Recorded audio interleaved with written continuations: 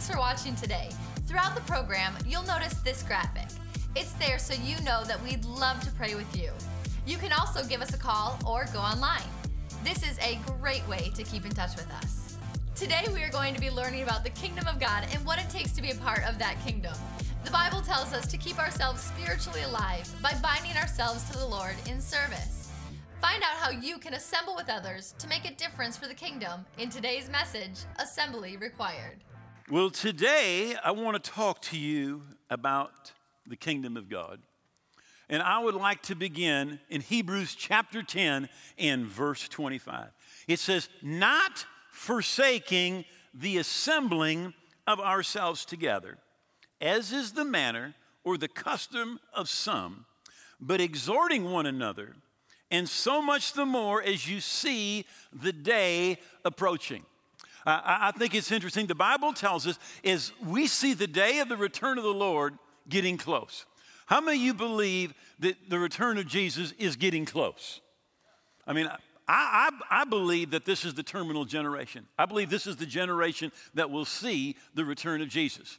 All right? And by the way, if I'm wrong, I know this. This is our terminal generation. This is it for us. All right? No matter what, this is it for us. But it says, as you see that day approach, it says, be sure to assemble yourselves together. All right? Now, I'm kind of preaching to the choir. All right? Here we are on church on Saturday night. But it says, as you see that day approaching, make sure that you do not follow the custom of some, all right, who think, well, I'm just going to stay home. But it says we need to assemble ourselves together to be all God wants us to be, to fulfill our purpose, our destiny, to do all that God wants us to do. We need to assemble ourselves together. Now, it's in Romans 1:17, again, that it says that he takes us from faith to faith. Now, here's what it means. It means the faith that you start with is not enough to get you where God wants you to go. Right? It's for you and I to fulfill God's plan, God's purpose, God's destiny for our life. Our faith cannot stay where it started. It has to grow. He wants to take us from faith to faith. Right? Now, we're to be a part of the body. Right? And all of us know this. Right? That if you just bang your little toe, you break your little toe, you're in trouble. Now, it's just a little toe. Right? And nobody even sees it. But if you break your little toe, it affects every part of you, right? You look like you're 90 years old trying to walk, right? Because you just broke your little toe. Every part is important, right? It says in 2 Corinthians 12, verse 13, for by one Spirit we were all baptized into one body. Now, the very first thing that happens when a person becomes a Christian, right, is the Spirit of God takes you in the Spirit and puts you inside the body of Christ. Literally, the word baptize means to immerse. All right? Now, he does it in the spiritual realm, but we are supposed to do the same thing in the natural realm. Right? It's interesting, as you look in the book of Acts, one of the key words in the book of Acts is assembled. Right? It says they were assembling in the temple courts and then from house to house, Acts 2. And day after day, they regularly assembled in the temple with united purpose and in their homes. They assembled, they had large group worship in the temple. They had small groups in houses. Same thing we should be doing today. Acts 2 verse 1. They were all assembled together in one place. Acts 4. And when they had prayed, the place where they were assembled was shaken, and they were all filled with the Holy Spirit. All right, and they continued to speak the word of God with freedom and boldness and courage. Acts 13. Now the church assembly at Antioch, in that assembly, there were prophets and teachers. The list begins with Barnabas. It ends with Saul. And it says, as they worshiped the Lord, ministering to the Lord and fasting. Then Acts 11, verse 26. And when he had found him, he brought him back to Antioch. For a whole year, they assembled together. I mean, all through the book of Acts, you find that they were assembling. In Hebrews, it tells us, don't forsake the assembling of ourselves together. Now, how many of you have, I have lost my sanctification a few times on Christmas. You say, what happens? The kids get something, and this is what it says. Assembly required. And I don't know if you know this, but I am the most untechnical person that you know. All right? When we got married, Jeannie thought that I was like her dad. Right? Now, her dad, they were farmers. And her dad could take a tractor apart in front of you and put it back together. Right? I, on the other hand, cannot change a light bulb. Right? So Jeannie felt like it was her duty to fix me. Right? So every birthday, every Christmas, I got tools. Right? And I got how to fix it books. Right? And she tried for a long time. I could tell you the whole story, but it would take too long. All right? And I am just not, I walk into Lowe's. I walk into Home Depot, and I start to sweat. I mean, just being there bothers me. All right? I am not, so kids get stuff. All right? And it might just be a tricycle, but there is assembly required. All right? I tried. It didn't work. I always mess it up. All right? I can even read the directions and mess it up. All right? Now, let me just say something. Christianity is like getting a tricycle for Christmas. Assembly is required. It's not optional. Right? When you buy the box with the bike in it, if you do not assemble it, it does not work. Right? Christianity does not work without assembly. Right? Some assembly is required. Now, if you've got the right person there and they can assemble, you can get a beautiful bike. But if I do it, all you get is parts. Because it just does not work for me. All right? Now, in the book of Acts, it's assembly. In the epistles, it's assembly. All right? Ephesians 4, verse 11 says that he, Jesus, gave some apostles, prophets, evangelists, pastors, teachers, listen, for the perfecting of the saints to do the work of the ministry. To do the work of the ministry. Now really, the kingdom of God it's like a family. Right? Now, when our kids were little, we did not expect much of them. Right? When they were 2, we were just glad they didn't wet the bed. Right? But by the time they were 12, right, well, we expected them to do some things. Right? We expected them to make their bed. We expected them to keep their room clean. We expected them to do some help around the house. Right? Now, really, it's the same way with the kingdom of God. Right? It says this. It says, keep yourself spiritually alive. This is Romans 12.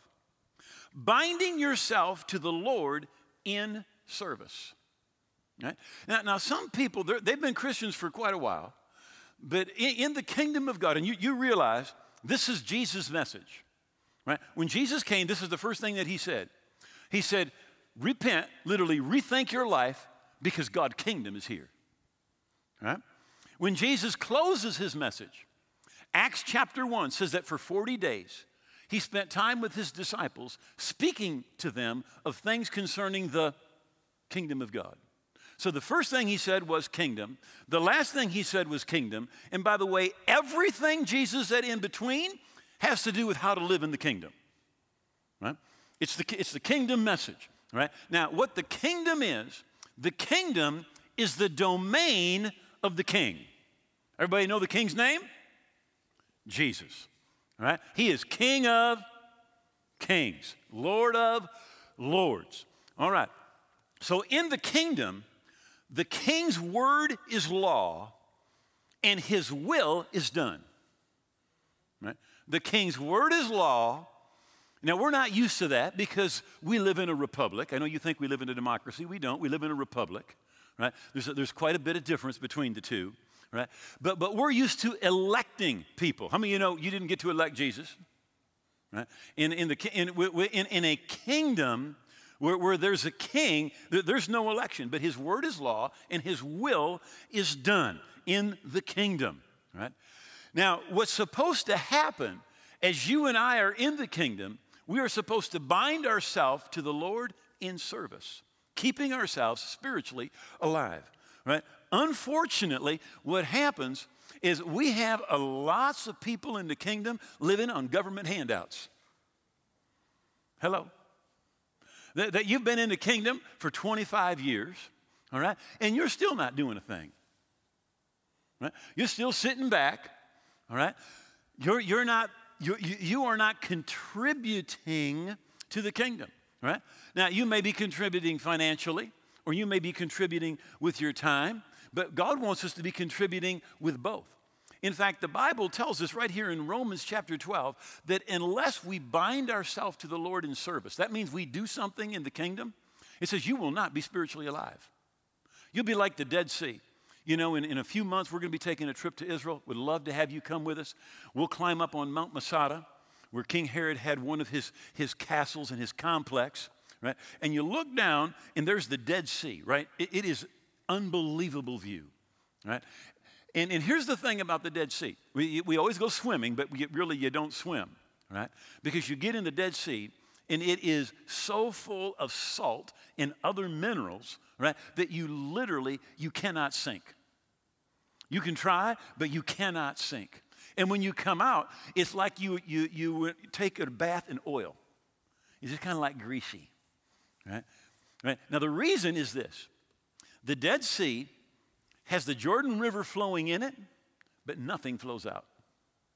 Right?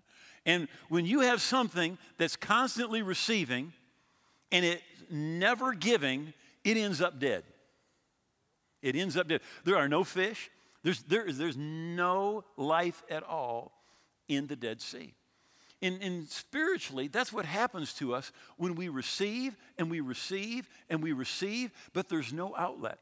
So the Bible says, keep yourself spiritually alive, binding yourself to the Lord in service.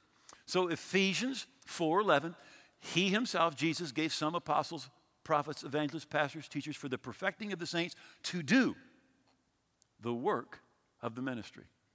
Now, I know people think that's what you're supposed to do, Pastor. You're the pastor. You're supposed to visit everybody in the hospital. You're supposed to counsel everybody. You're supposed to bury everybody. You're supposed to do all this stuff. But actually, the verse says that my job is to train you to do the work of the ministry. I'm not. In fact, the biggest problem the church has had for the last 1,500 years is we have thought that just a few people, professionals, are supposed to do the ministry, right? But the Bible says the exact opposite. The Bible says the pastor, the teacher, the evangelist, the prophet, the teacher, they're supposed to teach the church to do the work of the ministry. And let me just say this. You cannot be spiritually vibrant if all you do is receive. Bind yourself to the Lord in service, right? Keep yourself spiritually alive. And without it, we just do not get as spiritually alive as we should be. Now, I was thinking about this message this week, and one of the things that I thought about was an illustration I had heard about draft horses. Now, draft horses, a great draft horse can pull 8,000 pounds, right? But if you hook up two draft horses, great ones, you'd think they could pull 16,000 pounds, but together they can pull 24,000 pounds. And if you get a trainer to work with those two in tandem, they can pull 32,000 pounds. I want you to know it's like that in the kingdom of God, right? You know, there is a sinner. The Bible says it like this. One will chase 1,000, but two will chase 10,000. There is a synergy when we work together, when we pray together, when we worship together. There is a synergy, a spiritual synergy that takes place, right? Now, one of the things that God literally does is God has supernatural relationships. Right? There's natural relationships and they're good, but that literally God puts us in supernatural relationships. When Jesus called and trained his disciples, that was a supernatural relationship. What Moses did with Joshua was a supernatural relationship. It says, now Joshua the son of Nun was full of the spirit of wisdom, for Moses laid his hands on him. You know, literally, Joshua was Moses' assistant. Right? And he spent time with him, but the day came, he put his hands on him, and a supernatural impartation took place. Elijah had Elisha. Right? And it's really interesting. Elijah's about to go to heaven. Right? And literally, he is one of two people in the Bible that never die. They literally, God takes them to heaven. Right? And as he knows he's going to be going to heaven. And first he says to Elisha, hey, stay here at Gilgal. He says, as the Lord lives, as my soul lives, I will not leave you. Then he did the same thing at Bethel. He did the same thing at Jericho, the same thing at the Jordan. He kept trying to leave him, and he says, I will not leave you. He knew he had a supernatural relationship. So when they had crossed the Jordan, he said, ask what you may that I may do for you before I'm taken. And Elijah said, please, let me have a double portion of the Spirit that's on you. And when God puts together a supernatural relationship, let me just say this. There is an anointing, there is an spiritual exchange that takes place. And of course, you know the story. That's exactly what happens. Elijah goes to heaven, right? But Elisha got that double portion. Elijah's mantle fell, which was literally, in Old Testament Bible times, you could tell a prophet by looking at them because of the mantle that they wore. So when that mantle fell, he picked it up, he went over to the Jordan River, and he folded that, the Bible says he folded that mantle, and he said, where is the God of Elijah? And he struck the river, and it opened. First miracle. By the way, Elijah did 16 miracles. Elisha did 32. Double portion. Double portion. But it was a supernatural relationship. Paul had a supernatural relationship with Timothy. You know, he called him his son, but he was an example to Timothy. He said, I'm ready to be poured out as a drink offering, and the time of my departure is at hand. He said, I fought the good fight, I finished the race, and I have kept the faith. Right? Now, our spiritual growth in God, the Bible tells us it goes from glory to glory. Or we could even say it from faith to faith, because it's the faith that brings you from glory to glory. And literally, when we're talking about glory, it's you become more like Jesus and more like Jesus. So we're to go from glory to glory.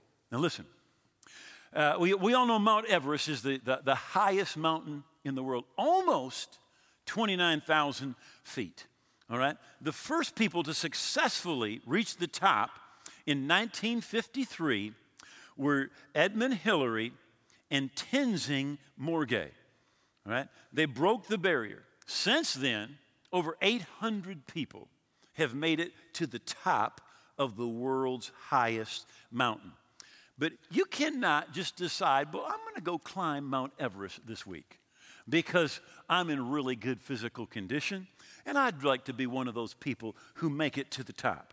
If you want to try and you are not ready, you are sure to die because the air is so thin, you'll have a lack of oxygen, right? So there's a process, right? If you want to climb Mount Everest, right, you need to figure it's going to take you 3 months, right? And here's how you start. During that time, climbers go to a low altitude and they camp there, right? And they stay there sometimes 3 weeks, all right? And then they gradually make an ascent to a higher camp and gradually make an ascent to a higher camp. Now, something is happening while they're there in their blood, all right? Their red blood cells begin to increase because there's less oxygen, all right? And by the time they reach the final altitude camp, just that camp, not the final climb, but the camp, the last camp, the red cells in their bodies have doubled in number, right? So their blood, their red cells have doubled, all right? So they can carry enough oxygen to keep them alive, right? Now, you say, why are you talking about climbing Mount Everest? Because literally, that is what it's like going from glory to glory. Right? Let me just say this. There's no spiritual shortcuts. Right? And there are certain spiritual blessings at sea level. Right? But there's blessings that you've got to climb. You've got to go from faith to faith. Every breakthrough in faith is a breakthrough in revelation. The Bible says, eye has not seen, and ear has not heard the things that God has prepared for those that love him. But, this is the part most people forget, he has revealed them to us by his Spirit.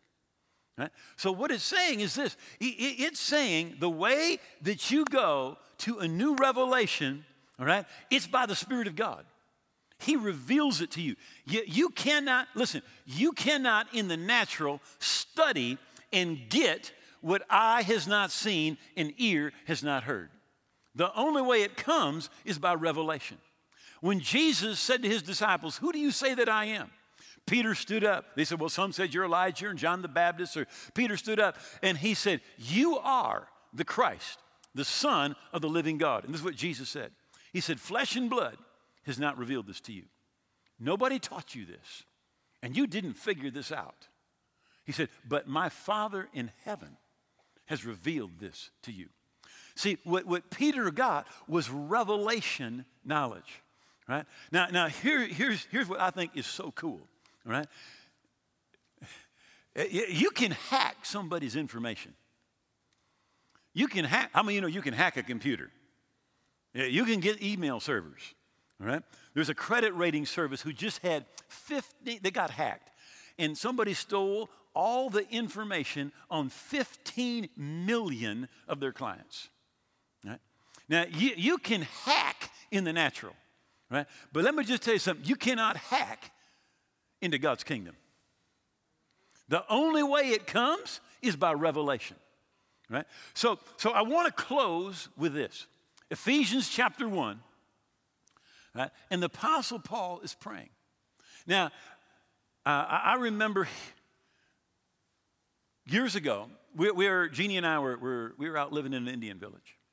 And I literally preached 365 days a year. Right? When we were living there. Every day, every night there was in our home church, they had a service 365 days a year. So if we were home, I preached in the home church. Right? And this was hilarious, because all I needed, the pastor never asked me once to preach, not one time. All right? But every time I was there, he'd just get up and say, now Duane's going to preach. So I learned to be instant in season, out of season.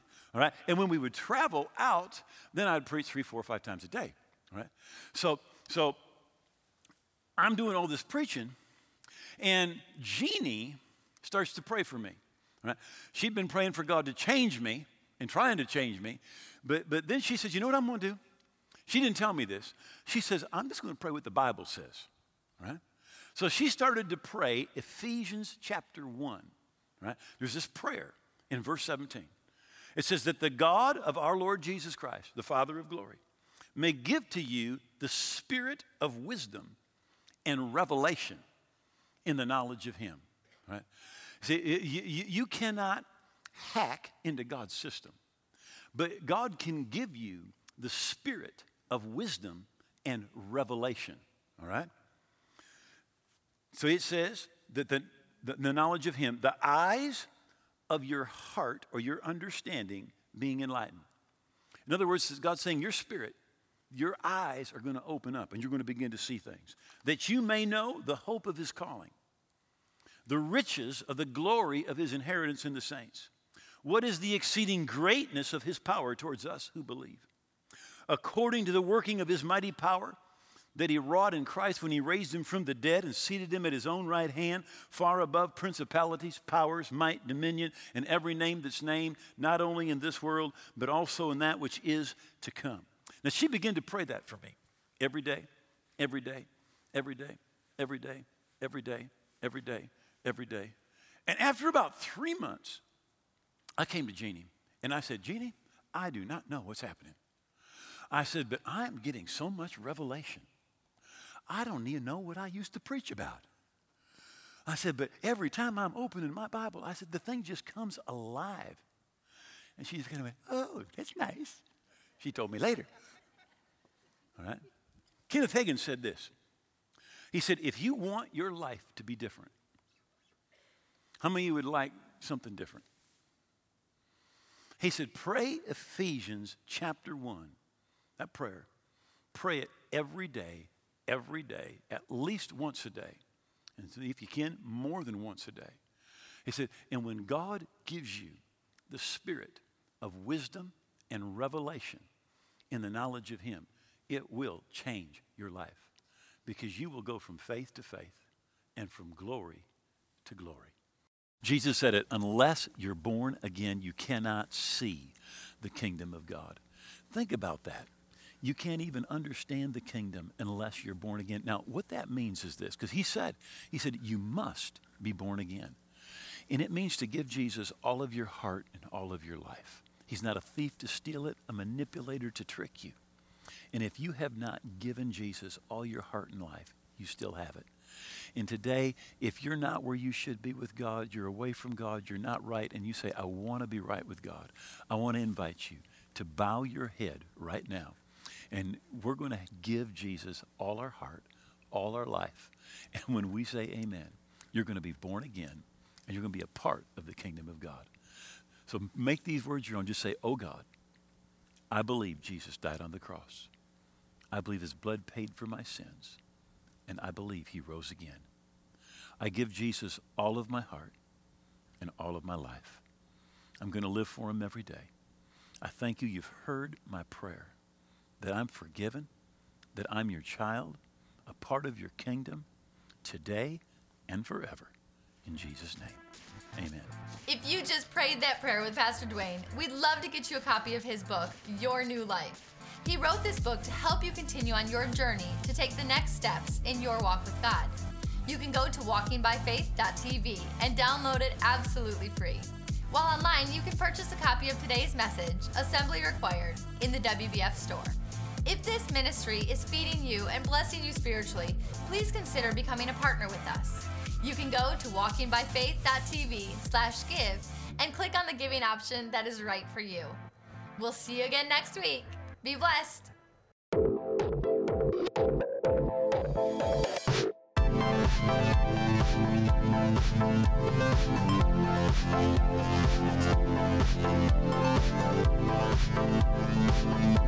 Thank